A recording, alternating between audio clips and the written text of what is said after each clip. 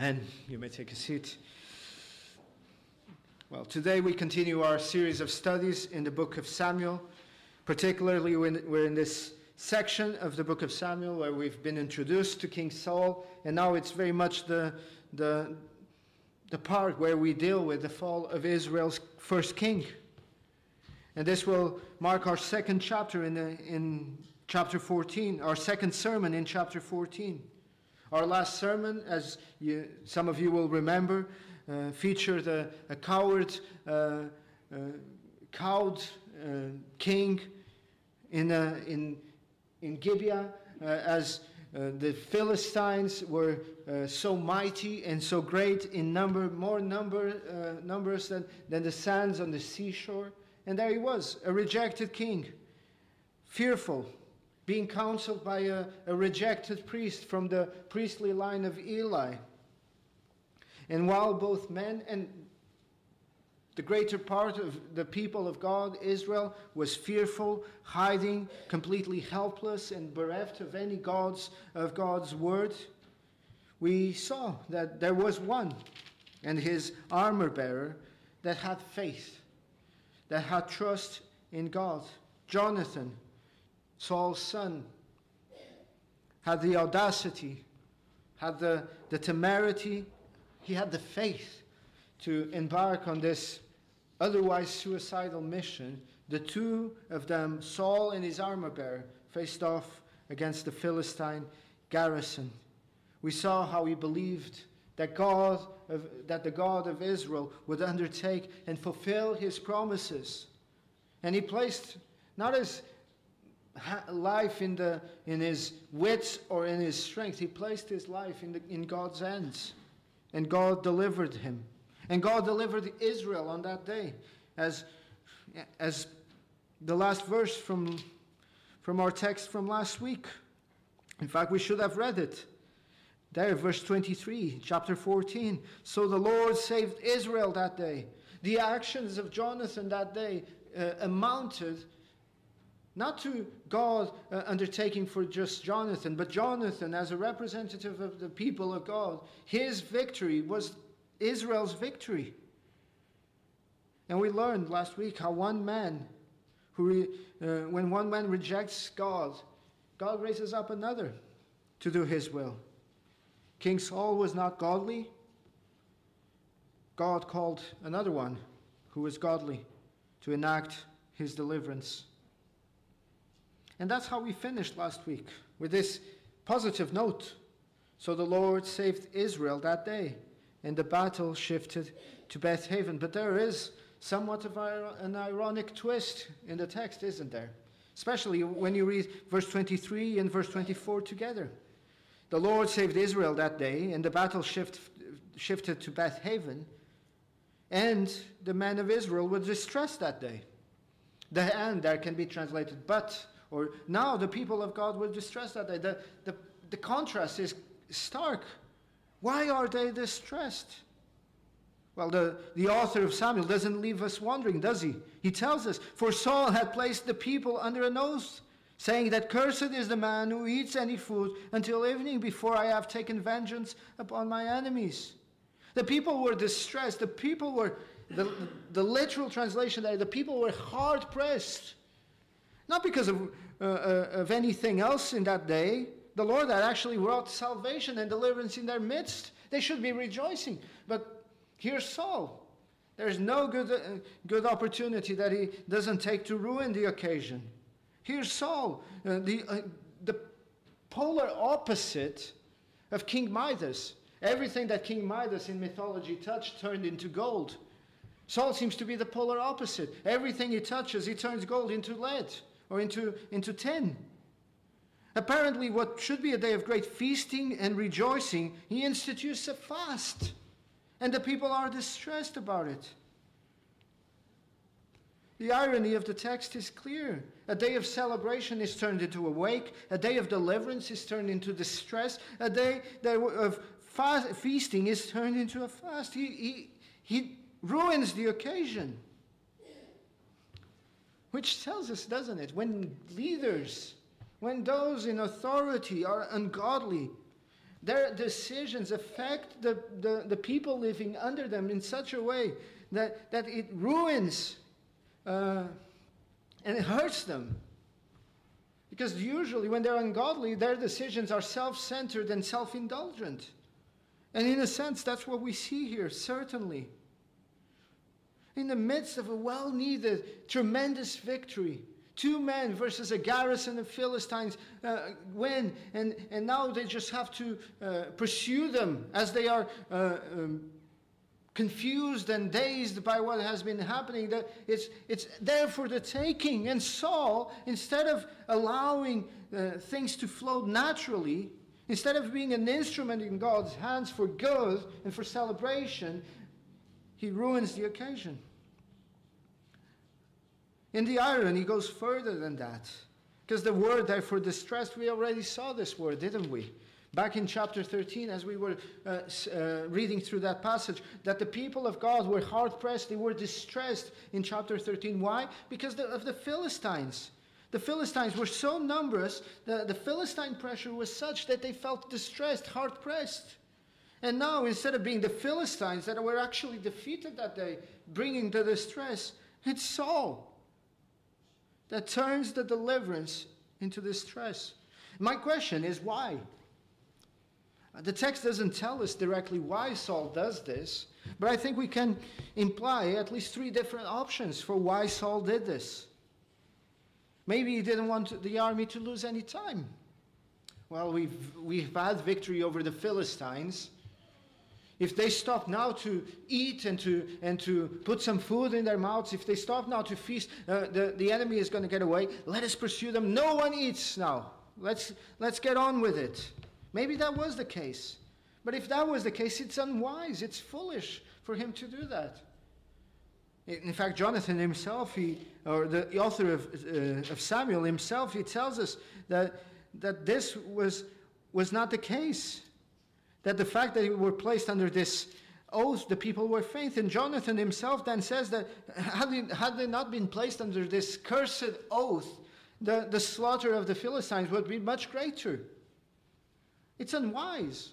Because yes, you may gain some time, as Matthew Henry says, you may gain some time in pursuing the enemy because you don't lose time to eat. But then you don't have any strength to fight them off. And it's heavy. Yeah, he could have as well have said, look, don't eat too much. No feasting. This is not a time to sit around and have huge Christmas-like suppers and with all with 7-course meals. Just eat enough to have strength and go. He could have forbade them from feasting, but just say, just eat enough to continue. You can taste. To quench to stop the hunger. But no, he outright forbids even to taste, even to put something in their mouths. He calls for a fast. And it's wrong. It's wrong in the sense as well that why did he have to put a curse on it? Wasn't he the authority? Wasn't he able to command people to just go, don't eat? Does he need to put an anathema on it and to curse the people? Doesn't he have any discipline within the army? But I don't think that was his primary motivation. I think some of his words tell us that his motivation was slightly more self-centered. Look at how he expresses it there. Cursed is the man who eats any food until evening before I have taken vengeance on my enemies. That's self-centeredness. He wants to get them back. He wants vengeance. But isn't there something wrong here? Because usually, when you find this language of taking vengeance on someone's enemies, it's not on the person's enemies, but it's on God's enemies. It seems like he's turned in on himself and he's looking at and he's placing himself actually rather in the place of God. Had he said, until we have taken vengeance on God's enemies, on these infidels, on these uncircumcised, like Jonathan had said, you would actually see something of a spiritual understanding of the issue. But he's turned in on himself. And how ironic it is that the people wanted a human king. They replaced God's kingship, as we saw throughout these chapters. They replaced God's kingship for a human king. And although he started very humble, and we cannot deny that, he started very humble, he's now risen to the place of God. He feels himself, he speaks of himself as if he's God. Take vengeance on my enemies, he says.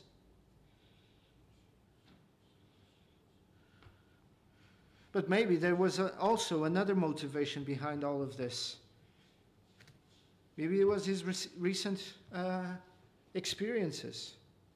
He had just been rebuked by Samuel. He had just been told by Samuel that his kingship, his dynasty was rejected. He had just been told by Samuel that his sin had brought about his downfall. And so often, people who have been faced with their inconsistency and with their sin, they turn to religious observance. Maybe he was trying to twist God's arm. Maybe he was trying to find a way of earning back God's favor by doing this outwardly religious thing of calling a national fast, a day of national repentance, a day of prayer. Maybe that's what he was really getting at. And that's not too far-fetched, is it? Because even in the last week's sermon, we saw, didn't we, that as he saw the deliverance, as he heard the ruckus that was coming from the Philistine camp, he turned to the ark of God. He turned to the priest. But he was impatient, and he asked the priest to remove his hand. But he seems to have had this outward revival of religiosity. He seems to be renewing his commitment to God, but it's only outward, isn't it? Even though it is so self-centered. Perhaps he's trying to regain the Lord's favor. But brethren, the lesson of 1 Samuel, if there is one main lesson in 1 Samuel, as we will see as we go through this book, the lesson is that God is not concerned about the outward as much as he is concerned about the godly obedience. God doesn't care so much about the outward as much as he cares for the inner heart. In fact, in just a couple of sermons, in just a couple of weeks, we'll get to, perhaps even next week, we'll get to Samuel 15. Look there in verse, if you just turn there, since we're in 1 Samuel. If you turn to verse 22 and 23 of Samuel 15, kind of like a bookend for this part before we move on from Saul to David. It's the bookend for the episode of Saul. We find like a summary, a lesson, the main takeaway of this section. Verse 22 and 23, Samuel is going to turn to Saul, and he's going to say, as the Lord has great delight, in burnt offerings and sacrifices, as in obeying the voice of the Lord. Behold, to obey is better than sacrifice, to heed than the fat of rams. For rebellion is as the sin of witchcraft, and stubbornness is as the iniquity and idolatry. Because you have rejected the word of the Lord, he also has rejected you from being king. It's a sad occasion, because outwardly, as we'll see next week at the end here of chapter 14, Saul seems to have everything going for him. He has religious observance. He has all of these religious traits. He actually, as the end of Samuel 14 tells us, that Saul established his sovereignty over Israel and fought against all his enemies on every side. He actually, outwardly, seems to be doing quite well, all things considered. There is an issue there, and the issue is on the heart. And God doesn't care as much for the outward as he cares for the heart. And that's not just Samuel, is it? That's the message of the Bible. Isaiah chapter 1, right there at the beginning of this indictment upon Judah by the prophet Isaiah. He says, to what purpose is the multitude of your sacrifices to me, says the Lord. I have had enough of burnt offerings of rams, and had the fat of fat cattle. I do not delight in the blood of bulls of lambs or goats. He then tells them, wash yourselves, make yourselves clean. Put away the evil of your doings from before my eyes. Cease to do evil. Learn to do good. Hosea, he says, for I desire mercy and not sacrifice, and the knowledge of God more than burnt offerings. Micah chapter 6, verse 6, with what shall I come before the Lord and bow myself before the high God? Shall I come before him with burnt offerings, with calves or ear holes? Will the Lord be pleased with 1,000 rams, 10,000 rivers of oil? Shall I give my firstborn for my transgression, the fruit of my body for the sin of my soul? And then Micah says, he has shown you, O man, what is good.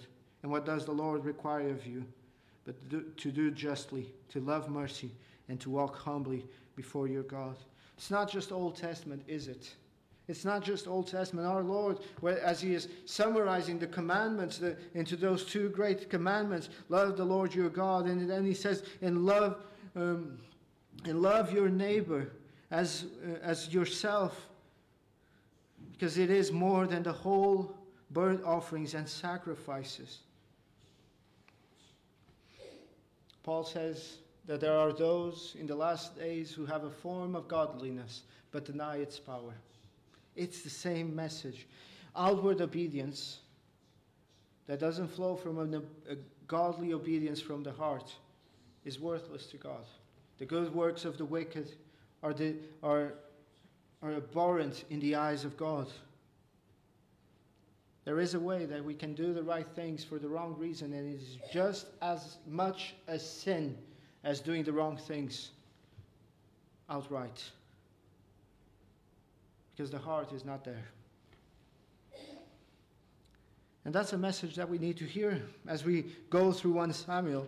I think that's the message that our generation, that this society, that our current circumstances need to be aware of.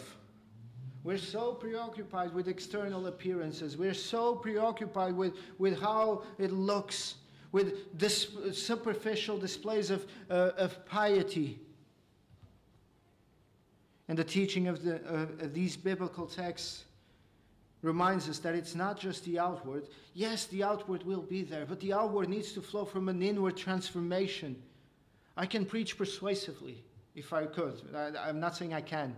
But if I could preach persuasively enough to convince the people that hear me out on the street and to change the way they dress, to change the way they speak, they would look like Christians. But the reality is they wouldn't be Christians, because what is needed is to be born again.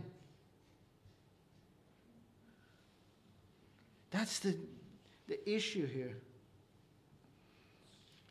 Saul is doing these things out of mere trying to put things right in a worldly attitude. Instead of seeking the Lord in repentance, that's what he should have done. As well, I'll get to that by the end. That's what he should have done if he is truly sorrowful for what has happened. Instead of looking to himself, pleading for forgiveness for his sins, he is going to start looking at others. It's the fault of Israel. Israel is the ones that are sinning. Never mind that they sinned because of him. It's Jonathan. It's Jonathan's fault. Instead of looking at himself. And Jonathan, how does Jonathan come across in this passage? He's come across as someone who feels free and out of any burden that his father has put on the people. In fact, he has a very good diagnosis of this situation. He says, doesn't he? My father has troubled the land. And now you pause here and you remember all the times in the Old Testament that this kind of language has showed up. Perhaps most notably in the days of Achan. Achan, because of his sin, because he hid part of the spoil that should have been devoted to destruction, because he hid it there in his tent, it said that Achan's sin troubled the land. It's the language that is used here of Saul. His sin, his oath, is very much a sinful oath that troubles the land, that brings a heavy burden upon all. And the author of Samuel, says the people were faint. In a day that they needed strength because they were fighting an enemy, they actually are fighting with their hands tied behind their backs, metaphorically speaking, because of Saul's rash oath. Even Jonathan says, "See how my countenance has brightened. See how much better I look. How much better would it be if the people had eaten freely? How much greater the slaughter of the Philistines would have been." You see, self-direction always leads to sin.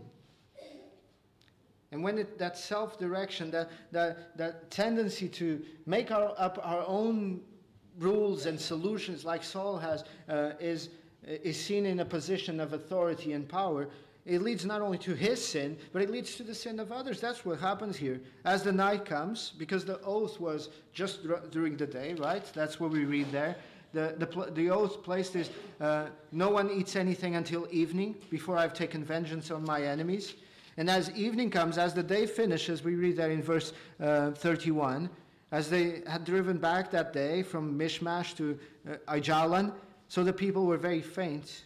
But now it's evening, the oath has been taken away, the curse is no longer there, so they begin eating. But they are so famished, so faint, so starving, that they don't even care about the consequences. They don't even care about proper protocol about these things. They start eating. They slaughter the animals with blood, and we're not going to go there today for the sake of time, but they were not supposed to eat the animals in that way. They were not supposed to eat meat with the blood in it.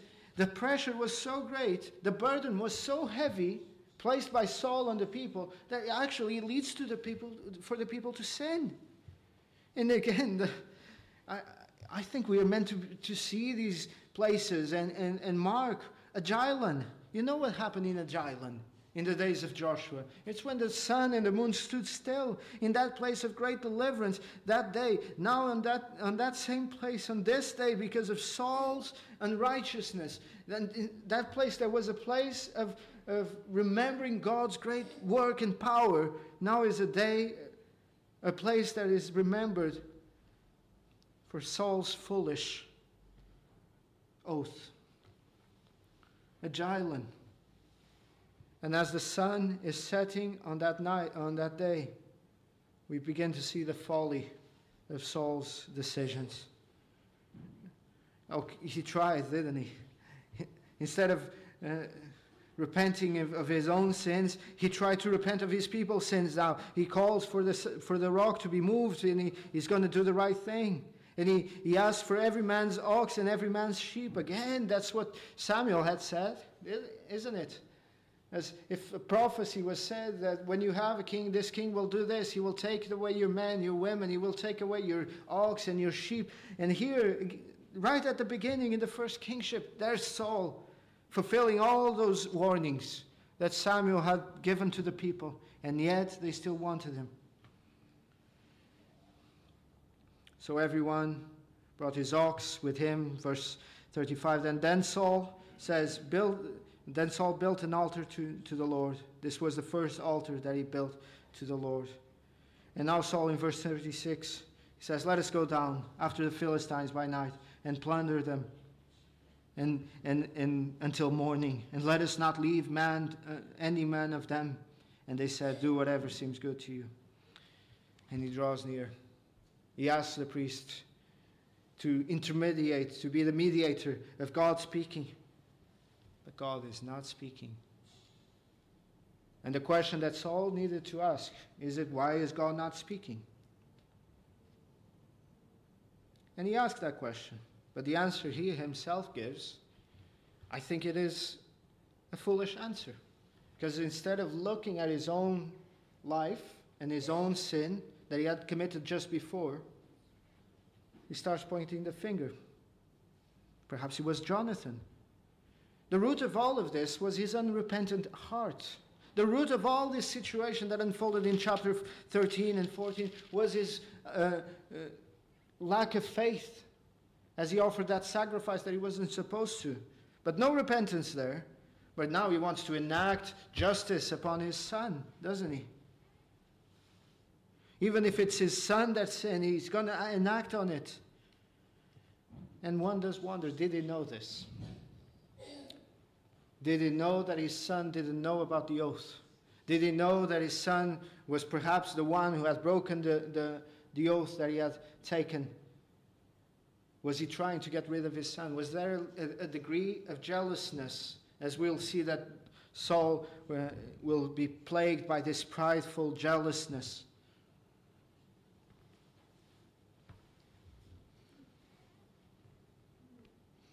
How tragic and how sad it is that he was trying to seek and identify the sins of others while refusing to address his own sinfulness. That's so often how the flesh acts, isn't it? You know, steer the spotlight away from my sin. Let's look at everyone else's sin. Everyone else's fault. It's not my fault.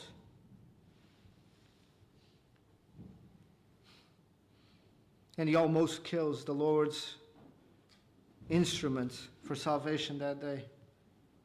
But the reality is that the Lord undertook there. He did not. The people stood by Jonathan. We read there that they refused to allow Jonathan to die because they knew that the Lord was with him. And good thing that they did. I think that's what the text tells us. Their decision on that day was the right one. But I want to draw just a couple of conclusions from this text, teachings that we can take and seek to apply them in our lives, and then we'll come to the Lord's table. One of the things that's been on my mind as I read through this, and I'm not sure if this is the best place for us to consider, but we're getting to the end of Saul's spotlight in the story, and Jonathan's as well, and I'm not sure if we'll get another good opportunity for this. So bear with me as I try to work this from the text. One of the things that's been screaming at me from chapter 13 onwards, as we see how the Lord used Jonathan, one thing that has been bothering me, and I've mentioned this to Peter in conversation, that I never quite clocked it while I was reading this in my normal readings before I started looking at it to preach it, isn't it interesting that Saul is so unfitted to be king? But when you look at Jonathan seems very qualified and gifted to be that king. Very gifted and qualified to be that king. It just feels, I hope you don't take it as irreverently when I say this, because I'm not trying to be irreverent, I'm making a point. It just feels like the Lord is wasting Jonathan's giftedness, doesn't it? A man full of faith and obedience, a man who is the next in line for the throne. It just feels like it's a wasted opportunity. Why couldn't Jonathan himself be the king? Why does Jonathan, as we know from the rest of the story, have to play second fiddle to David? When in fact Jonathan at times even comes across as more faithful and godly than actually David is. Why did Jonathan have to be rejected because of Saul's sin? Does this come into your mind? Because it does to my mind. And in a sense, I think it's a normal question. But I also think it is a question that puts a mirror right in front of our faces and reveals something about our worldly way of thinking. Because in our Western culture, being self-fulfilled, being fulfilled, means living up in some way to your potential. As if you're born with this potential, and if you're a hard-working individual, zealous and intelligent and ingenious and disciplined, that your efforts and those things that if you're gifted and you're hardworking and all of that, that you deserve this. Jonathan deserves this. Isn't that the way we think in our 21st century society? And unfortunately, it seeps into our church, into our churches and into Christian thinking. We might not be as unsophisticated as to word it in this way, but basically that's how we think at times. We cannot help to look at Jonathan and feel like it's a miscarriage of justice. But isn't that the problem? Because it is not in this world that these things are to be fulfilled. It is not in this world that we are to find our sense of self-fulfillment, is it? And Jonathan knows this. He knows that the kingdom is not his. He knows that the kingdom is the kingdom of God. He seems to know better than this. He knows that the kingdom is not his dad's, but that it's God's kingdom. He knows that the kingdom was not his to seize, to rule, or to order. The kingdom of God was his to serve. And God called him to serve in whatever capacity he would call, and if God called him to serve in whatever capacity it pleased him, he would serve him faithfully. And that's what he does. I think we'll see as we go through the book of Samuel, this is the case with Jonathan. He's not concerned about being the king. He's not concerned about the position. He's concerned about doing what is right before the Lord. And there are more lessons here, but for the sake of time, we won't go there this evening. We have the Lord's Supper. And I cannot help, in fact, I couldn't help in the beginning of this week to look at the contrasts. Saul, the first king of Israel, and Jesus Christ, the King of Kings. It's as if they are complete antithesis in everything. On the one hand, you have Saul, because of his rash oath, he causes the people to be faint as they fast. On the other hand, you have Christ, the Good Shepherd, the one who leads us beside the still waters, who leads us into green pastures, the one who sets up a table for us in the presence of our enemies. On the one hand, you have Saul imposing a fast. On the other hand, you have Christ, the Good Shepherd, inviting us to a feast. Yes, it's not a feast by human standards, but for us who know what this feast represents, it is a feast that far outshines any other feast in the palaces of this world. On the one hand, you have Saul, who self-servingly calls for this fast, this oath, and causes the people to suffer and sin. On the other hand, you have Christ there in Matthew, in the Sabbath, as his disciples were hungry, he gives them permission. And he says, and he speaks to the Pharisees of one who is greater than the temple, greater than the Sabbath. He is the Lord over the Sabbath. And he allows his disciples to be satisfied in their hunger. On the one hand, you have here Saul denying food. On the other hand, you have Christ with the multitude before him. And he feeds them gladly. And he transforms the few, the 5 breads of loaf and the 2 fishes to the 2 fish. He transforms that scarcity into abundance. We see his heart, don't we, as a complete antithesis of what Saul had. Saul caused the people to sin because of his self-serving attitude. In Christ, because of his selflessness and his sacrifice on the cross, he takes away the sin of his people. Where sin abounded, grace abounded even more. But perhaps the most telling, perhaps the most holy of these moments where Christ feeds us is precisely there, on that last night, as he was about to be betrayed. He took bread, he gave thanks, he broke it, he gave it to the disciples. He didn't say, don't eat until I get vengeance upon my enemies. He didn't say, don't eat until I return and I put them all into under my feet in subjection and say, take, eat. This is my body broken for you. The blood is shed on that cross as a symbol for the new covenant. Is a reminder that unlike Saul, who turned a day of feasting into fasting, a day of celebration into a wake,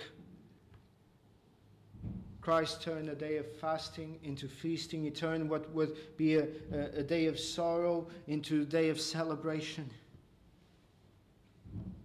And he wiped away all our sins. So we celebrate it this evening. We celebrate this evening the God who doesn't make us faint, the God who gives us strength. As Isaiah himself says, they that wait on the Lord shall renew their strength. They shall run and not be weary, and they shall walk and not faint. So as we come to the Lord's table, let us lay aside every weight, every sin that so easily ensnares us, and let us look unto Jesus, the author, the perfecter, the finisher of our faith. And let us celebrate this feast of love divine, where our Lord turns our mourning into joy, our fasting into feasting, and where we receive his broken body and his shed blood.